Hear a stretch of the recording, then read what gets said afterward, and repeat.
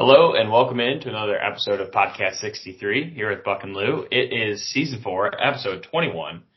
And I think it's probably the best basketball we've seen Loyola play in a long while, probably since the beginning of the season. So this episode is going to be a lot of fun. It's going to be a lot of good stuff. There are difficult games on the horizon, but I think it's time we just kind of take an episode to talk about some good stuff we saw this past week. We're going to talk about how Loyola is going to deal with the injury to Marquise Kennedy and what that means for the team. We're going to talk about some of the guys who've stepped up in his role and got some more playing time. And just we definitely have to talk about Lucas Williamson this week, who was the player of the week in the Missouri Valley Conference. He set a new career high. And also, he, in our book, is the human being of the week. And with his new, it's not his film, but his narration of the Loyola Project coming out kind of as we're actually recording, major props to him. And he's doing good things both on and off the court. So, Lou, what do you think? How did you enjoy the games this week? And then, obviously, props to Lucas. Yeah, sum up of the two games is, again, amazing to see us light some fire to garbage in Illinois State and get them off our court. And then Missouri State, I have to say, my heart was just really on. It was taking every shot, every second was just a little worried, a little just happy, and it was just a lot of emotions. But again, overall, we went 2-0 this week, and for the first time in a while, going 2-0 in a week, or at least winning a full week. So really excited to see that after kind of the tough 2 weeks we've had, gaining 2 losses. Yeah. So again, just a great week for Loyola basketball, for Lucas Williamson, for the 1963 team, as we all kind of watch the movie this week. I know I'll be at Gentile on Friday night watching it there. Lou, I think you said you're going to try to figure out another way to watch it, because I don't think you'll have a good vantage point from the rafters. So, I don't know how are you going to. From what I've been trying to eye, what's the good angle? I don't know. I've been trying to figure out if they're going to put it on the jumbotrons and stuff like that. But I'll find a way. Where there's a will, there's a way. So yeah, thanks for listening, and we'll be right back. Don't forget, always remember, go Blurs. Passes out to Hunter. Hunter shoots off the rim. Rouse gets it, scores. It's over. We won the ball game. Loyola won the ball game. Oh, we won 60-58. And we are back. So we got kind of the news type stuff out of the way. And now let's just talk about basketball. It was a good week to watch our Loyola Ramblers play. They were coming off a tough loss to Drake in Des Moines. Actually, this week I was listening to the coaches. I think it was either on the coaches conference call or it was an interview with one of the Valley beat reporters. But Drew said he was like that in reference to the Drake game. It was the first time that they had actually looked a little defeated on the court when Drake took that kind of large, like 10, 12 point lead. And, I think he's right. And, we're not talking about that, but I think there's something to be said for, the, mental, whatever capacity of the team of coming off that loss where it was obvious that was, a little dejecting for the team to suffer that loss. I think they thought they were going to go in there and win. And they had to, change some stuff up. They had to come right back, and luckily we got a home contest, which I think is always good to get the guys right. And Illinois State, who a lot of people picked to be bottom of the Valley.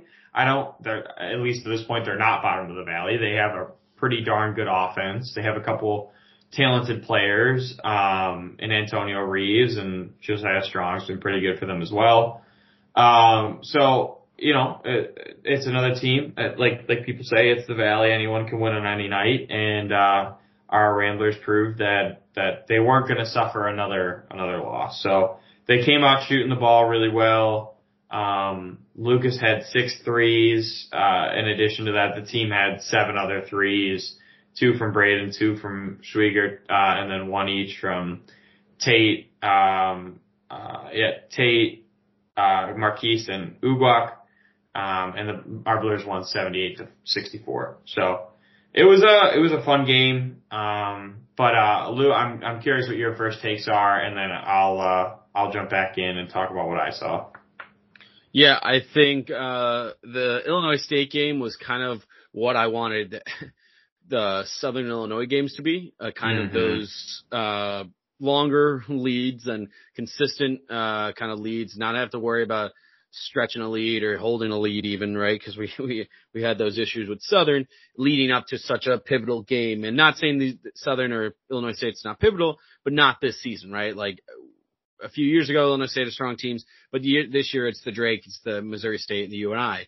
And that's what we had leading up to this week was Illinois State. And I was really comfortable seeing that.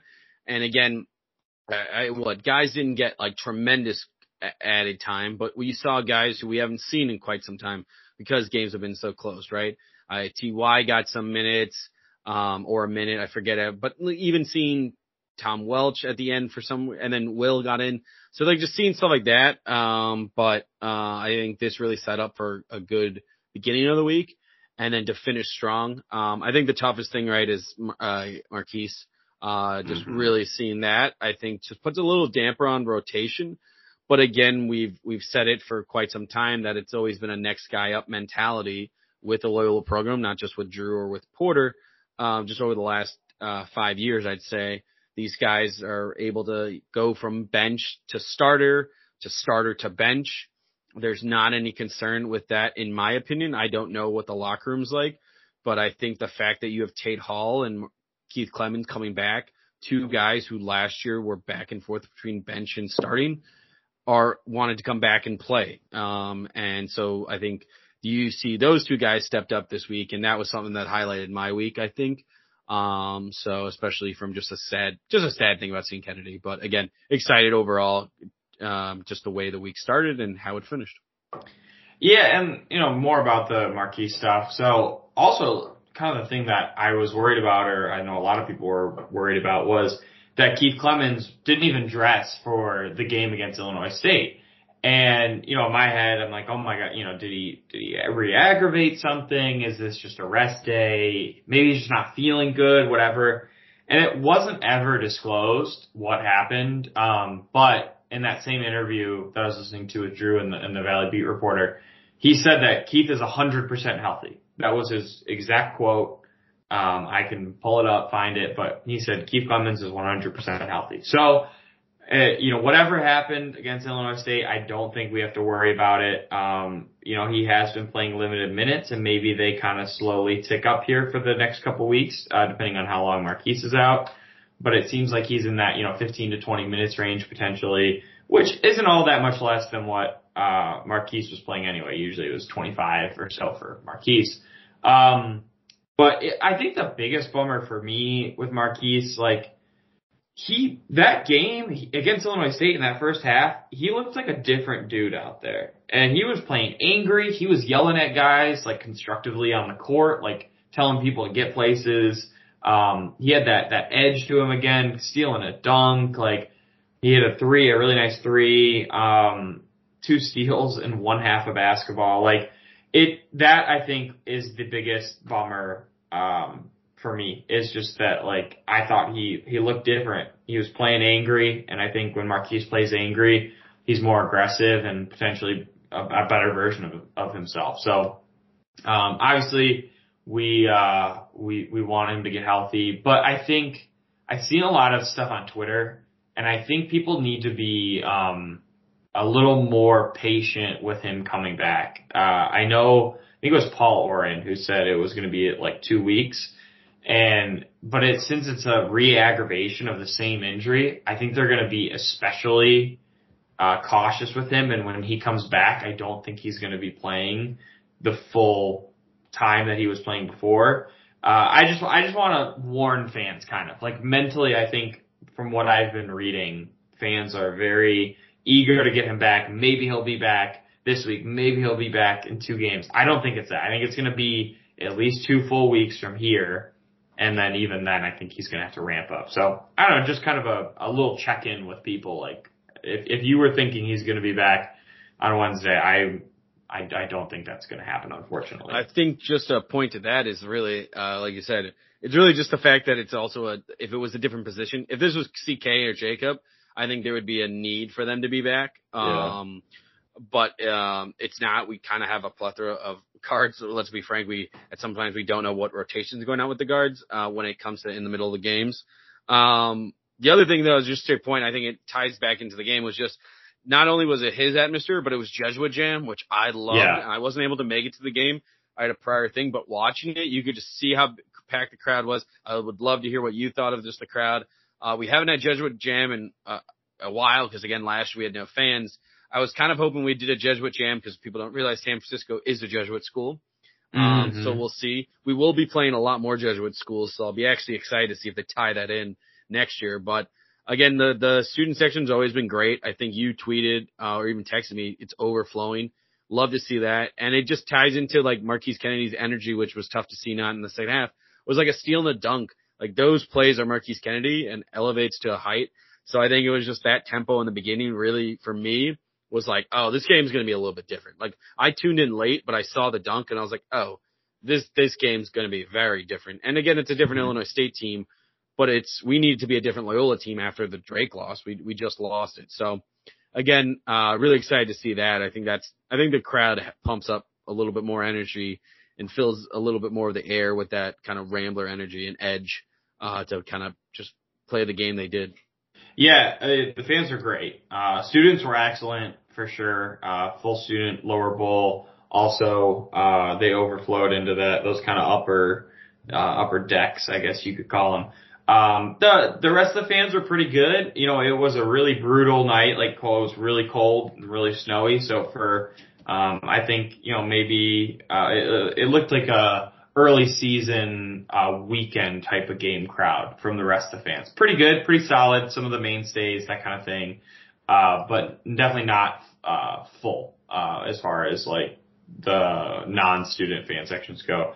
Also, but you know, like you said, Jesuit Jam, super cool. They always put on a good show. I kind of didn't realize how much I missed it until I was there and like screaming at the musical chairs and like, you know, they always do the fun like games and stuff. So that was a blast.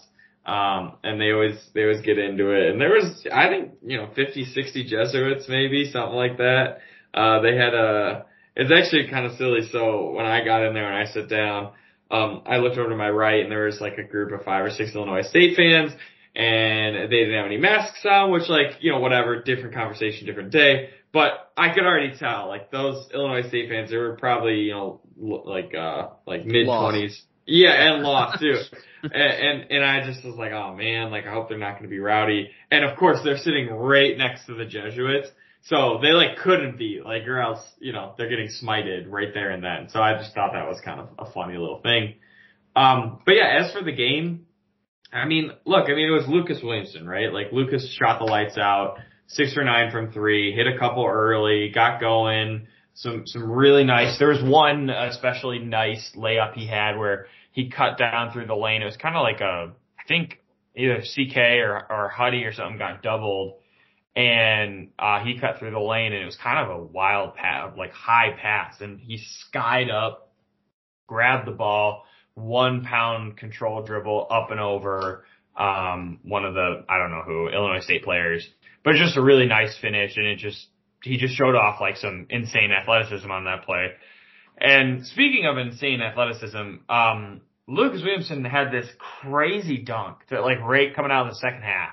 He drove the lane and just dunked left-handed over, I think it was one of their bigs too. I think it was like, Schmidt or McChesney or something, one of their bigger guys.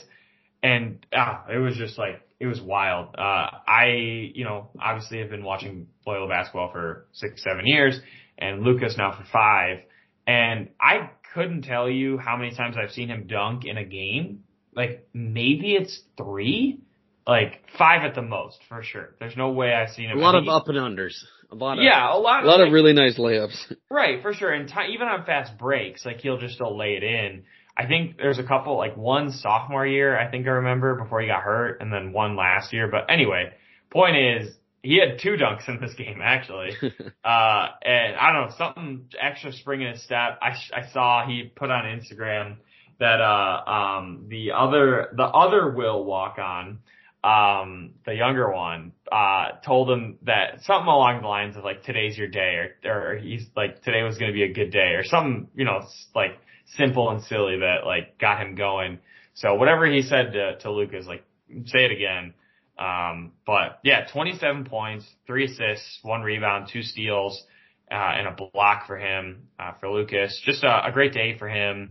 A couple crazy threes, one with the timer running down, shot clock running down. It was one of those, a career day for him. There's no other way to say it. Career high as well, 27 points. Yeah, it was great to see him play. And in addition to that, Ryan Schwieger also had a good day. 18 points, 3 rebounds, 3 assists, 3 steals, and a block. It really looked like Ryan was letting the game come to him, and he wasn't looking so much to create his shot, just to shoot when it was there. There was even some times toward the end of the game where he like drove the lane, had a pretty, relatively open layup, but dished it off to Chris Knight, and I think CK botched both of them. I mean, there might not have been Ryan's fault both times, but it was like 2 in a row. I think CK missed a shot and missed the pass on another one. And I was like, Ryan, you could have just shot it. Like it would have been a good shot either way. But, I thought Ryan played great in this game. I did. It was fun to watch him play, let the game come to him. Those 2 guys were excellent, and so were some of the other role guys too. So I don't know if there was someone you wanted to talk about in particular, or if you want to talk about either of those 2 guys, but, yeah, take it away. Yeah, I think the biggest thing for me, was, let's be frank, Lucas had a horrendous game the game before from 3, right? But that didn't stop him, which kind of, again, is just the intro. I think Drew has said it. I don't know if it was Henry Schodener or like, I don't know who kind of quoted it, or maybe even Drew just said it, but Drew doesn't lose confidence in his guys shooting. Like if they miss some, he's going to expect them to come to shoot, just continue shooting, right? I think it's from Braden to Lucas, to Ahir even, right? Like Ahir's definitely improved his shot. Braden's consistent, and Lucas is consistent when he's on fire. So to go 0-5 the previous game and then go 6-9, I think is great. To make more shots than you even missed or even took from 3 in the last game is just crazy. So that to me is an outstanding way, to really just up your ante from the middle of the week game. Still played 34 minutes, which blew my mind. I thought they were going to have less minutes, especially with Drake coming up.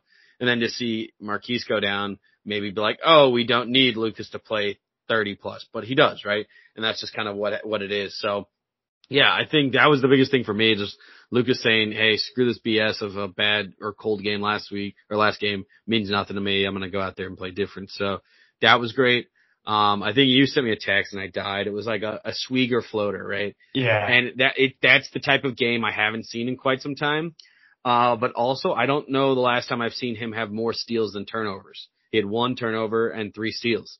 Mm-hmm. And it was one of those things where it's like that defense, especially for his defense, right? Ryan isn't, if I had to bet Ryan, it's Tate over Ryan on defense, right? That's my situational thing. Yeah, maybe Ryan over, Braden just for size when it gets down to some games, right? But I'm not expecting to have even more than 1 steal just because maybe one might get tipped and he grabs it, right? But that, I think, transitions to the offense, and that's what it does.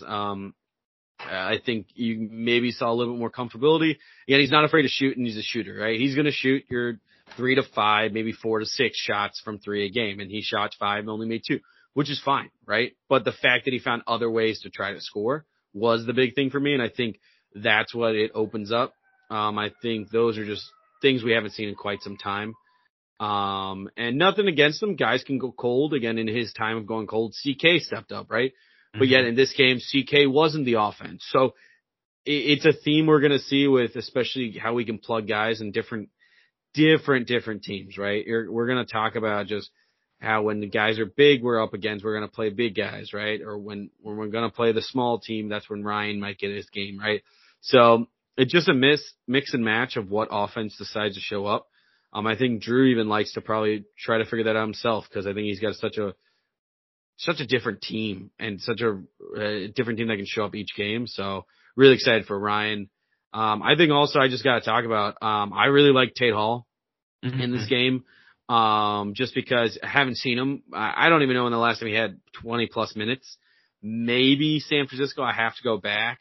And I'll check as we're talking, but I really like seeing him out there. And again, it's just tough because it's like, I like seeing Tom Welch. There's a lot of guys I like to see out there, but we have such a bench that it's just like, hey, that's cool that freaking Tate Hall got out there. Like, that's what it was. It was like one of the things was, I don't even care that he scored a whole bunch. I think 8 points is a lot for him off the bench, but it was the fact that I saw consistent minutes of more than 20. And I think that's funny enough because it really translated to Sunday. And I think it's the fact that Kennedy was out. And that's just the thing. Who's going to step up? Who's going to fill those holes when someone steps up, right? So yeah, I found that really interesting there for Tate Hall at least.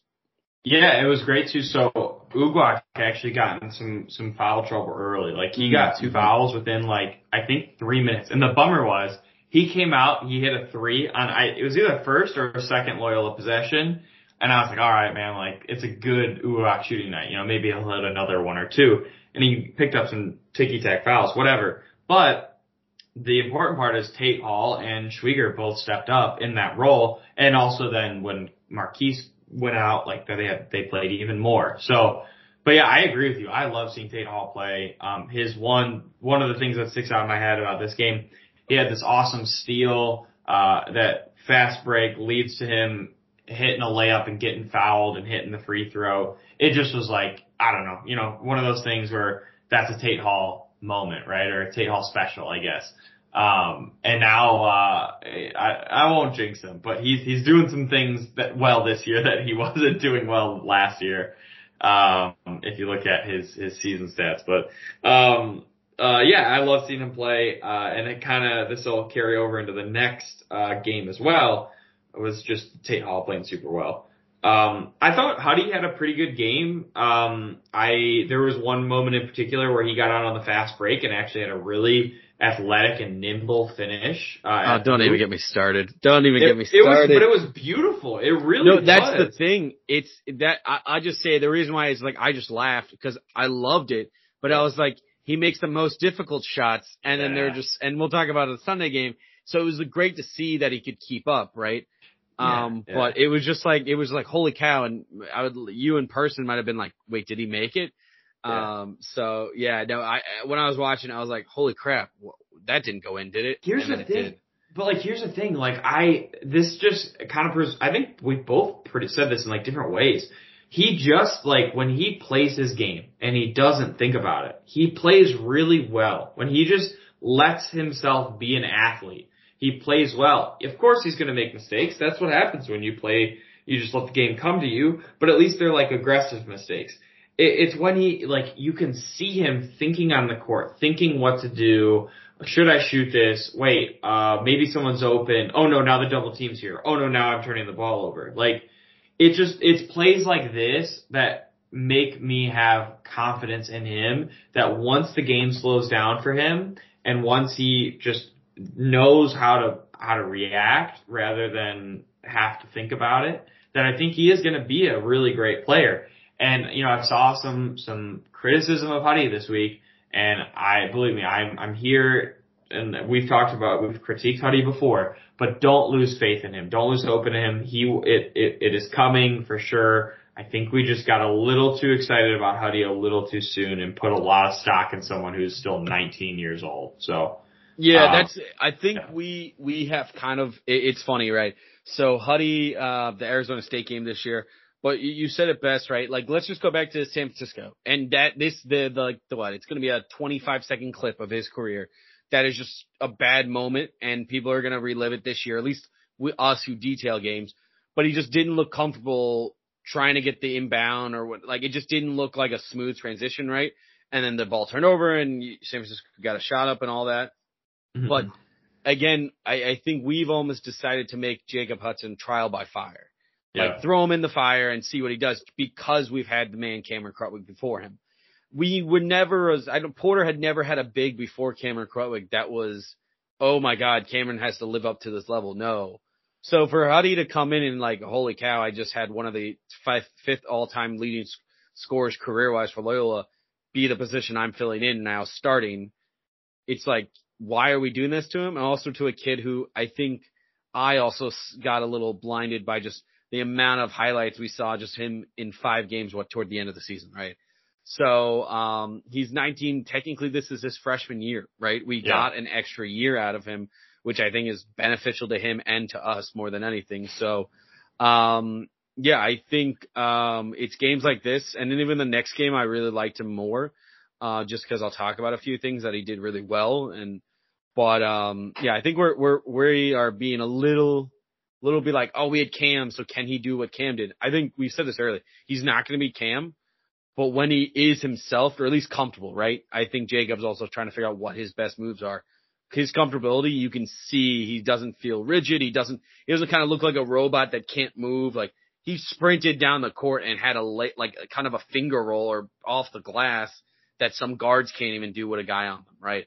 So It is kind of like you're laughing and you're like, oh, he can do it. He just needs to get comfortable, I think. So, and I don't know if that's plays that need to run through him, that are not 3-pointers. If it's going against Arizona State, that's great. I just would rather let's work on driving to the hoop and post moves. But again, Huddy, he's got a lot to learn, and he's so young, and I think he has such a high ceiling.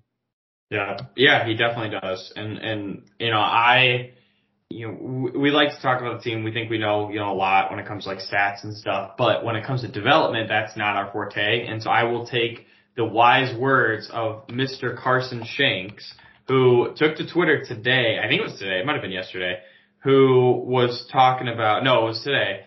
That Huddy, talking about Huddy. Someone was kind of critiquing Huddy, and Carson said he's extremely hardworking kid with a huge future. He's only 19. Sometimes it's harder to be a second year big as opposed to a freshman. People have a scout on you. Keep the faith in the big fella. He has a massive future with the Ramblers. Just takes time to piece it all together. So, look, don't take our word. Take his. I think Huddy's going to be all right. I'm excited to have him in a Loyola uniform for the next 3+ years. And I think we saw a flash of it in this game, and the more we see of that, I think it's just a matter of time before he's doing that on a nightly basis. So, absolutely. I think that kind of does this game, right? Like, I think the biggest thing just from Illinois State side, right? Antonio Reeves, we're not gonna lie, he dropped 20 points on us, but he is one of the leading scorers in the Valley. Was it 20? I think. Yeah, it was 20. 20. So a local kid, right? I think he went to Simeon and stuff. So, but 0 for 4 from 3. I think he gets a lot of his points from 3. So just interesting there. I think he was a really good matchup to be very similar to Isaiah Mosley. Just the fact that the offense kind of runs through him from a point guard standpoint. So really interesting for me there. But yeah, what a really great game. I call it a blowout. Again, the score doesn't say blowout. It's 14 points. But, at a certain point, we were up by 20 at half. So, it was one of those games. Surprise, we let them beat us in the second half by points. They put up 42, but again, I think we were just kind of giving them some points back. So, what a great game. I personally think, I think it was just a statement game also to come off such a tough loss at Drake. So I think some guys like Lucas, especially like Lucas, was like, hey, it's time for me to get that one off my chest. And then also for Ryan, I think it was a game, kind of a wake up game of like, hey, we got like 8, maybe 9 games left in the season, in the regular season. Let's kind of finish strong. And yeah, we get cold, but he knows how to score. So it was an interesting one for sure. Yeah. My one last thought, end of the game, bench comes in, TY goes in with Will and Saint and a couple others. I can't remember who, probably Tom Welch. TY, I guess this is a thing, because I've noticed this a couple times now, and he comes in and he full presses, doesn't matter what the score is, he full presses, and tries to go for steals. And I love it. It has to be a, coaching decision, because otherwise I don't think you'd normally do that.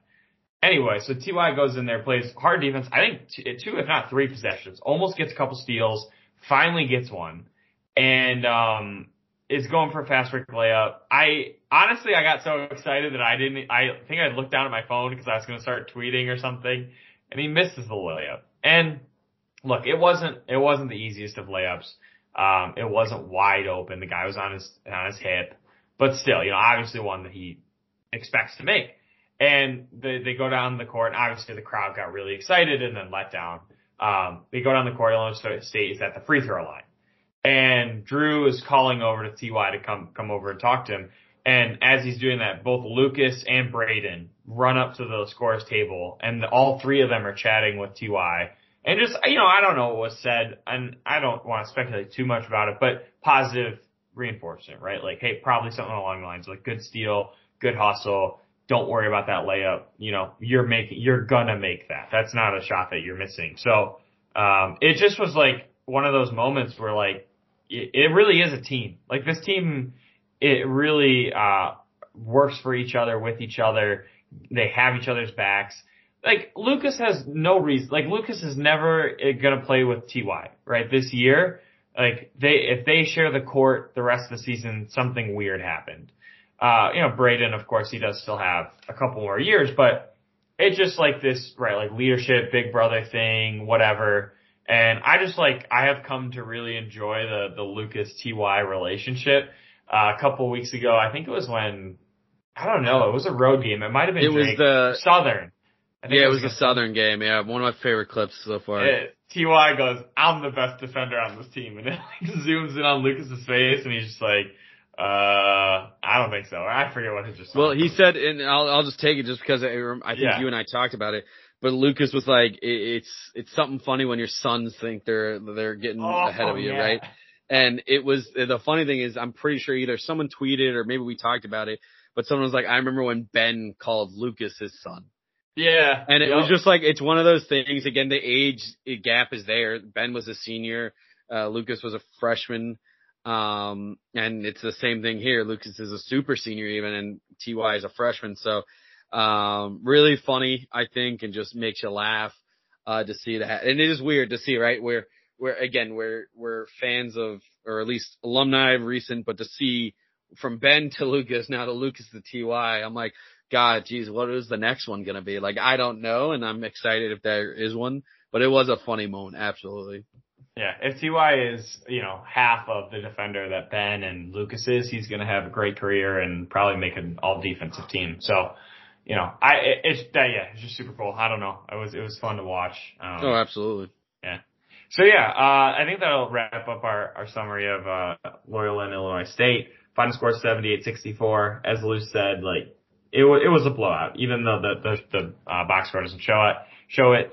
It was a comfortable win for us. So, moving on from there, we had our marquee matchup of the week, I guess you could say. Road game, travel down to Missouri State, in Springfield.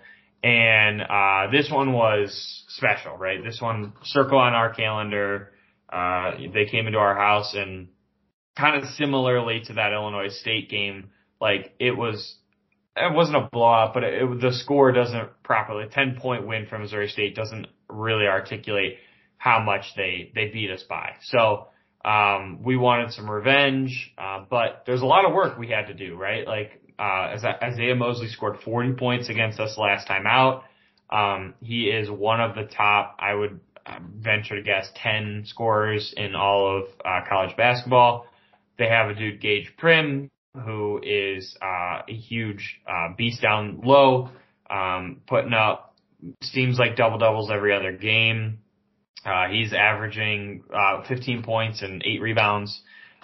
Dude's just a beast. So a lot to change. For us, also, no Marquise Kennedy, right? Like that's a big deal. He's just a mainstay on our squad and brings so much to the table. In addition to that, we got in a lot of foul trouble the last time out against these guys. So how do we decide, or how do we figure out, how to defend these guys without fouling. And honestly, it wasn't a great start. Chris Knight had 2 fouls in, I want to say, a minute and a half of the game. Let's see, he gets his second foul, 18-19 left in the first half. So not a great start, because we were hoping that CK could do a good job against Gage Prim. But I think that's going to be one of the themes of this game is the big man minutes and Tom Welch and Jacob Hudson. But the game went really well. Big second half from us. Lucas had a great game. Some of the role players played really well. Tate Hall off the bench played excellent. I thought Braden played pretty well, and Uguak picked his spots to get some shots in and grab 8 rebounds, and he finished with 12 points and 8 rebounds. So, final score 71-62, but I'm curious to hear, Lou, what your takeaways were from it. And, I don't know, did it meet your expectations? Is my question. Oh yeah, absolutely. Right. So I checked in on this. So Isaiah Mosley is the 3rd most points scored this whole season at 517. He doesn't average that, which I don't know. He's not even in top 10 average. Okay. So I think maybe he just, I don't know, one game he might have sat, or I don't know, right? Antonio Reeves is actually 9th in the country at 470. So very interesting to see 2 Valley guys, I think.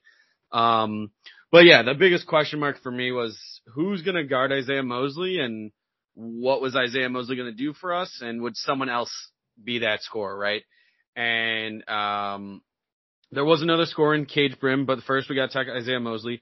So Isaiah Mosley, man, like, I tip my cap to a here. I think a here made sense on Isaiah only for the fact that Isaiah Mosley loves to shoot from frickin' so far out, man. Like, it almost reminded me of just Cooper, just because these threes were just being rained from down. And I don't remember them being that far back at Loyola. And then granted, maybe I just wasn't trying to pay attention to his shots too much. But this game I was just watching, it was like, wow, it kept hitting the rim, so you could see it come back. But I was like, really, damn, these guys shooting. So I tip my cap to it here, especially just because the fouls were just so, and I'll get into this with the bigs, but like trying to be smart on defense is one thing, but being smart on a guy who drops 40 on you the game before, I think is one of even the bigger things to do. And then for me, the second point that sums up this game is just the big man presence. There's quite a difference I'm noticing in the first half when a big man can just elbow his way through and he'll just get the foul called for him. So quite an interesting take. I think we adjusted strongly. So Cage Brim dropped 17 points in the first half, right? 17 of his team's 29. We scored 28 in the first half. So again, he was only 11 points away from our first half total as a single player. He scored 4 in the second half and had, I think, about 4 turnovers in the second half. For a total of 5 turnovers. He still put up a double-double, like a great game, but we adjusted quite differently. But one thing I'll say is, I don't know, just correct me if I'm wrong, Buck, but 3 seconds still applies because we even got called for 3 seconds. I did 3 Mississippis, I think, at some points, and there were at least 2 to 3 times Cage Prim should have been called for 3 seconds. I must be blind, and apologies to people who actually are blind, because I wish you could have seen this. It's just horrendous. For some reason, the idea of a big guy that doesn't cause any trouble just is gone. And I was so confused. I really was getting furious watching this. I was like, wait, are we not calling 3 seconds? Okay, we're not going to call 3 seconds. 3 seconds is maybe arbitrary, right? It depends on the ref. But then they're going to call a whole bunch of fouls on him because he's elbowing and body. I'm pretty sure there was 2 times Tom Welch's arm was straighter than like the Statue of Liberty holding and I just couldn't believe what was going on. Like there are times where, CK, I think CK does. He puts the elbow behind, he puts the arm bar kind of behind him, right? And I think CK, just because he's a little bit stronger, maybe bigger than like Tom Welch, but Tom Welch knows he's not going to be able to block a shot against him. He is a smart kid to know that, right? He was a goalie. He's a protector, but he's going to put his long, lanky arms up. And that's what he did, but again, he gets 2 fouls. So it was quite some BS, I'll be frank, that Cage Prim got away. But Drew Valentine, man, he said, we're swarming. And that's what we did the second half. There were multiple times where these announcers who are clueless to beyond relief, I really am furious with just ESPN announcers, or CBS. Anyone who's not local, I guess, right? But they just kept circling like 3 to 5 guys who would just, and I'm serious, there were at least minimum 2, but 3 majority of the time just getting down on Cade Prim. And it worked, right? He had 4 turnovers that entire first half or second half. So it worked, and he only had 4 points. So I think that sums up. Drew had a lot of different situations on defense. Now again, though, that team is able to score. So by doing Cade Prim a lot tougher defense, Isaiah Mosley, I think, decided to wake up and score. I think he scored 10 points in the second half, maybe 8, because he only had, 2 or 4 in the first. And then their point guard, Patterson, I have to tip my cap. We just couldn't really, I guess, control him to the rim. And that was just interesting. But we locked down who we needed to, and we made adjustments in the second half, and I think that's what it is. And we really prevailed. I really think that was one of the biggest grinds of a game, including not including Southern Illinois, I guess. But for a team that didn't go to the free throw line in the first half, we went 13 times and won 11 of 13. So, I think that's big. Those are just my recaps. I think we'll probably talk about certain players. Again, Lucas went off, but, Andrew or Buck, I'd like to hear what you got to say. Yeah, so about the point about Patterson, I think he really just benefited from like double teams, and he was the guy that was able to hit shots. I know, I think it was Haney, one of the guys off the bench for them. All 3 of his threes were open, some more than others, but like all without a really great contest, and he just couldn't hit them.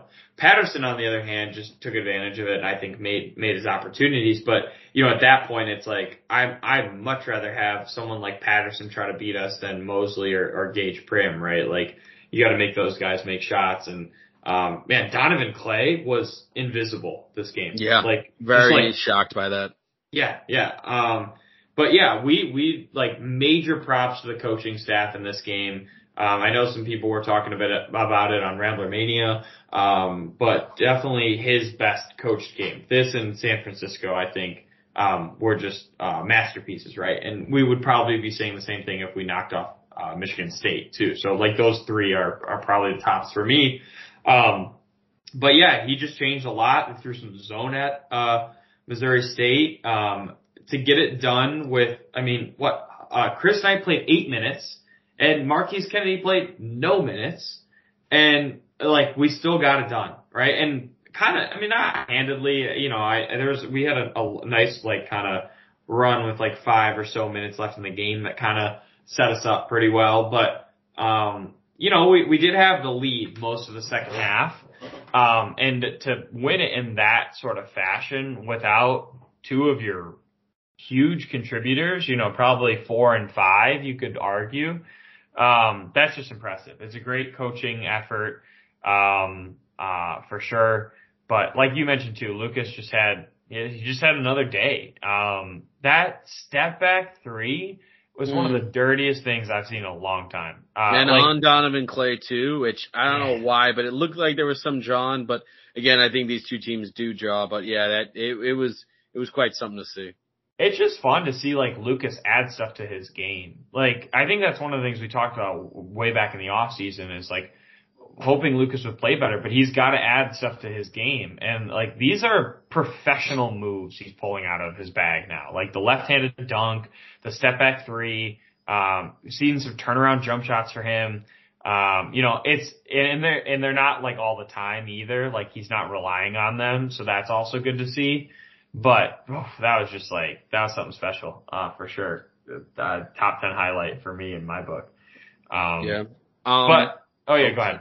No, I think then like another highlight just to talk about is the play from Tate Hall. Mm-hmm. Right. Now tip my cap. Sorry. Braden and Nahir did both play, did score 10 and 12 points each, and also nearly each played 40 minutes. The 3 main guys, the 3 Musketeers. However, if they have a nickname, that'd be great. For me to know so I can give it to them. But Braden, Nahir, and Lucas all 36 plus minutes, right? 38 by Braden, 37 Lucas. So these guys are there. And I think the summary of at least Lucas and Nahir, Braden, I don't know if I saw too much except for like the grinding and then the flop, which to be honest, I saw it coming at some point. I got to be frank. Braden tries to time it well and he knows he can a little bit get away with it just because he's the size and everything, but he got called for it. And I think it was a bad call but I think at some point he was going to get called for one of them. But the biggest thing for me, to be quite frank, even though Braden had the most steals, here in Lucas's hands were everywhere. The amount of tips I saw, and even at the end of the game, like toward the end, I saw here like running to go grab a steal, like try to get a steal. Like those two guys were looking to make a presence on defense, and the fact that they were just swarming everything. And I really do think, like, yes, they didn't, like, here I don't even think had a steal, and Lucas only had one, but they were just tipping everything, making ball was on the ground a whole bunch of times. There was a lot of grit with those two, and that was great. But overall, Tate Hall showed the biggest grit, I think. A guy who hadn't, I think, seen maybe the amount of minutes and even the amount of opportunities to drain threes in quite some time. And it looked his normal shot. He looked comfortable. I don't think, question any opportunity to take a shot. And he just was there from top of the key to really just finding his stroke was great. And that's what it is. It's Kennedy's out, and there was a guy who's going to get more minutes than he normally does. CK's minutes were limited because of fouling. So who was going to be that guy? And I think it was Tate Hall, and it was really a nice sight to see. 13 points is great. And I think it was not only that it was any 13 points, but 3 or 4 from 3 was great to see, right? I don't think we've seen Tate Hall kind of had a shooting season like he maybe normally has in the past of his career at Loyola. But just the fact that he had just that type of game to have, I think means a lot, right? Because last year was a different 3-point shooter. The year before, his first year was great, and then now is like we haven't had even a game, I think, to talk about much around threes.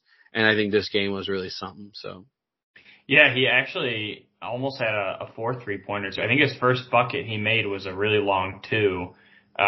Yes, with a foot on the line, and it got changed from a 3 to a 2. So right. even then, like, kind of 4 or 5, I guess you could argue. I mean, obviously not, but probably inches. Yeah, no, you're absolutely right. It's probably some stupid inches, but yeah, no. But yeah, he's scored 14 once this season against Roosevelt, so it doesn't really count. He had 13 against Valpo in that double overtime game. And then the only other time he scored over 10 points was when he had 12 against Florida Gulf Coast way back at the beginning of the season. So, just huge of him to step up, when we definitely needed him. And he hit a big 3 too. I think he hit one when right after Missouri State had just hit a 3 and we were only up 1. I'm almost positive he hit that 3. That was so clutch. So just, yeah, huge game from Tate. Love to see it. He's definitely going to get more playing time, or continue to get, 25-ish minutes a game. Especially the weird part, Ryan only played 5 minutes. I don't think that we should read into that much yet. It's one game. He might have not been feeling well, or just a matchup thing. Who knows?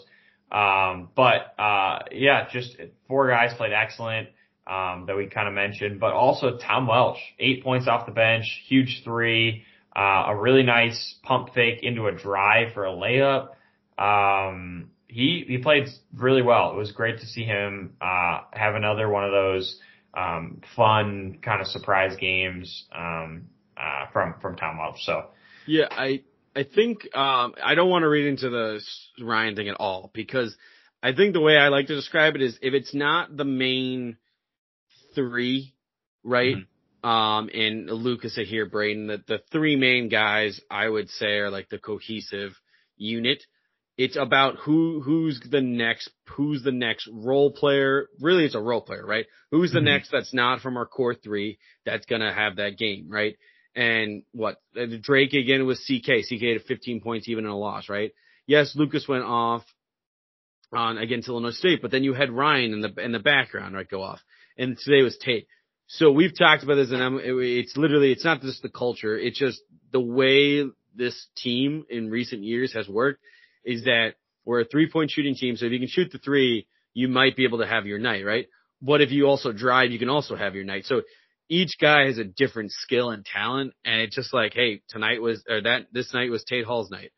And it's just so interesting because even I think Keith Clemens he started, right? And I did not expect to start, but I was happy to see the start. And it was just like, those were interesting minutes there, right? What a smart play to put up a shot but get fouled, right?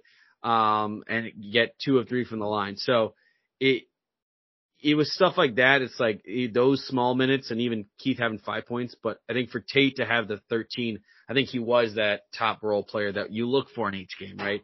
Because not every starter is going to have their game, right? Even look at Missouri State, right? You expect it's either going to be Prim or if it's going to be Mosley or Clay, right? Those are their 3.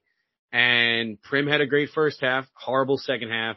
Mosley, I would say a poor game on his standard, right? Yep. And then Clay was silent. But yet then you had their Patterson guy go off. And he's a kid who's come off the bench because their starting point guard has been hurt and has been out the rest of the year. So each team has it. I don't want to read into Ryan. I'd rather read into Tom Welch playing 10+ minutes and putting up 8 points, right? Like that was perfect to see. So there's stuff like that. I don't know. I think I want to talk about Huddy, but you got anything more? I don't think so. I'm trying to look at just some other stuff. No, it was just like, I mean, the one thing it was just like a fun game. Obviously winning helps, but, it was great to just see the guys really locked in. Like they always talk about how every game's a Super Bowl for them, and you could really sense it in this one. I just think everyone was locked in. It felt like no one ever had a lapse of judgment. There weren't any dumb turnovers. I mean, we still turned the ball over 12 times, which, I'd love to see that down to like 10 or so. But I just didn't feel like there was ever a time where the guys weren't focused on the mission at hand and like they just knew how to do it and that they were going to get it done one way or the other. But yeah, just a great night, obviously, from Lucas, and some of our role players really stepped up. But what else you got? Yeah, no, the one thing I want to say is I think Jacob Hudson had a great defensive game. Here's the thing, right? Try to guard Gage Prim and be a kid who's only played maybe, 20 games in total over 2 seasons. Really, I don't want to hear anything of like, oh, it was on Jacob. No, you're going up against Cade Prim, who's also a brick wall. So you're trying to, there was one thing, and I hated the announcers for it a little bit. And not only because announcers who aren't our local announcers don't get anything right, but it was like Jacob was trying to do something different by rushing and being quick, and he got called for a turnover, and that was tough. And then he takes his time and he just hits the back rim. So it's like he was trying, I don't know if it was him or if it was a coach, but he was trying to do different things to not do the same thing for Cade Prim. Because Cade Prim knows you're just going to go up with a floater. He's going to play you hard. But if he's thinking you're going to be quick off the ball, he's not that quick himself. So he's not going to be able to really react too quick. So I think Jacob had a great game, just for the 18 points. I like seeing this 15 to 18 point minutes. I looked at the stats. Him and CK, I think, are both averaging around 15 to 16 minutes. Now that might be inflated because like games like Arizona State and stuff like that. But those I think are great minutes for both of them to share, right? I think that's the prime region for me of like minutes played. But I think the toughest thing with just Jacob to look forward to, and I think that's what I'm excited for, is like he had some great high percentage shots that I know if it was a different defender, he probably would make. Mm-hmm. But he was going up at Gage Prim. And you know what he did instead? He didn't shoot a 3. And here were many a times where I thought he could have. And I think he was smart with it. And you know what he actually decided to do? He had 3 assists. Yeah. I did not expect to see 3 assists from Jacob Hudson. But he was so smart, I think, with passing. And it did look a little bit comfortable because he was at the top of the key quite some times wide open. But he was looking for the play to develop where he's looking for a guy. Now, again, I think over time he won't be as obvious maybe with his eyes or with his body language where he's passing the ball. But I think his assists were great. Just tidy up the rebounding. But this whole team needed to tidy up the rebounding, in my opinion. Again, CK was on the bench, but so it's a little tough. But we gave up some quite a lot of second chance opportunities that were just, again, Cade Prim had 5 offensive rebounds. And he's guaranteed to have 5 because I think that's just who he is. But that was just tough to see, and I think that's a whole team thing. Yep. Like, it's a little weird to see Braden with 5 rebounds. When I saw he had 1 offensive rebound, I was like, that must have been like a long like, rebound. Like, nothing against him. But, again, this team with Cade Prim is a great team. There was one shot that I think summed up this game was that he had 2 seconds on the shot clock and just heaved it up. Yeah. And I was like, that's just BS. Like, great defense, but it's one of those things that when you go up against a team like Missouri State or even Drake, right? What is Shutter, whatever the kid's name is, it's those shots that are going to be something we got to pay attention to when it's not Isaiah Mosley. And it's like, we can't lose focus of the whole team. And I don't think we lost focus of this whole team at all. I think we stepped up, and played really strong defense. The steals might not show it with the numbers, but the amount of tip passes I saw and stuff, like you could tell that Drew and the coaching staff was trying a whole bunch of new defensive things. And I really did like it. And it worked here, right? If it didn't work, we'd be like, why are you doing it? So I'm not going to say, but I think that's what you got to do to kind of shake up a team that has already beaten you. And I hope that's kind of the mentality when it comes to Drake, soon, right? Cause we got that game is got to finish. And then we also got to play UNI and stuff like that. So, it's going to be quite interesting when we play these big teams, and even Bradley on Wednesday. It was not an easy defensive match for us either. So our defense is what this team's about from this Missouri State game and what our kind of seasons can be based off of. So I think this game for me showed that we can step up defensively. I just think we need to start trying to put it into practice a little bit. And this game saw it. Yeah, it did. One of your points too about like changing stuff up. I noticed a few more mid-range shots, which aren't my favorite. Like, I'm very analytical. Threes and layups are how I think most teams should play. But it was very obvious that they were playing soft when it came to mid-range and just trying to respect the drive and respect the three. And both Lucas and Braden, from what I can remember, hit a couple. And I think, someone else did. I don't, maybe Uguak had one.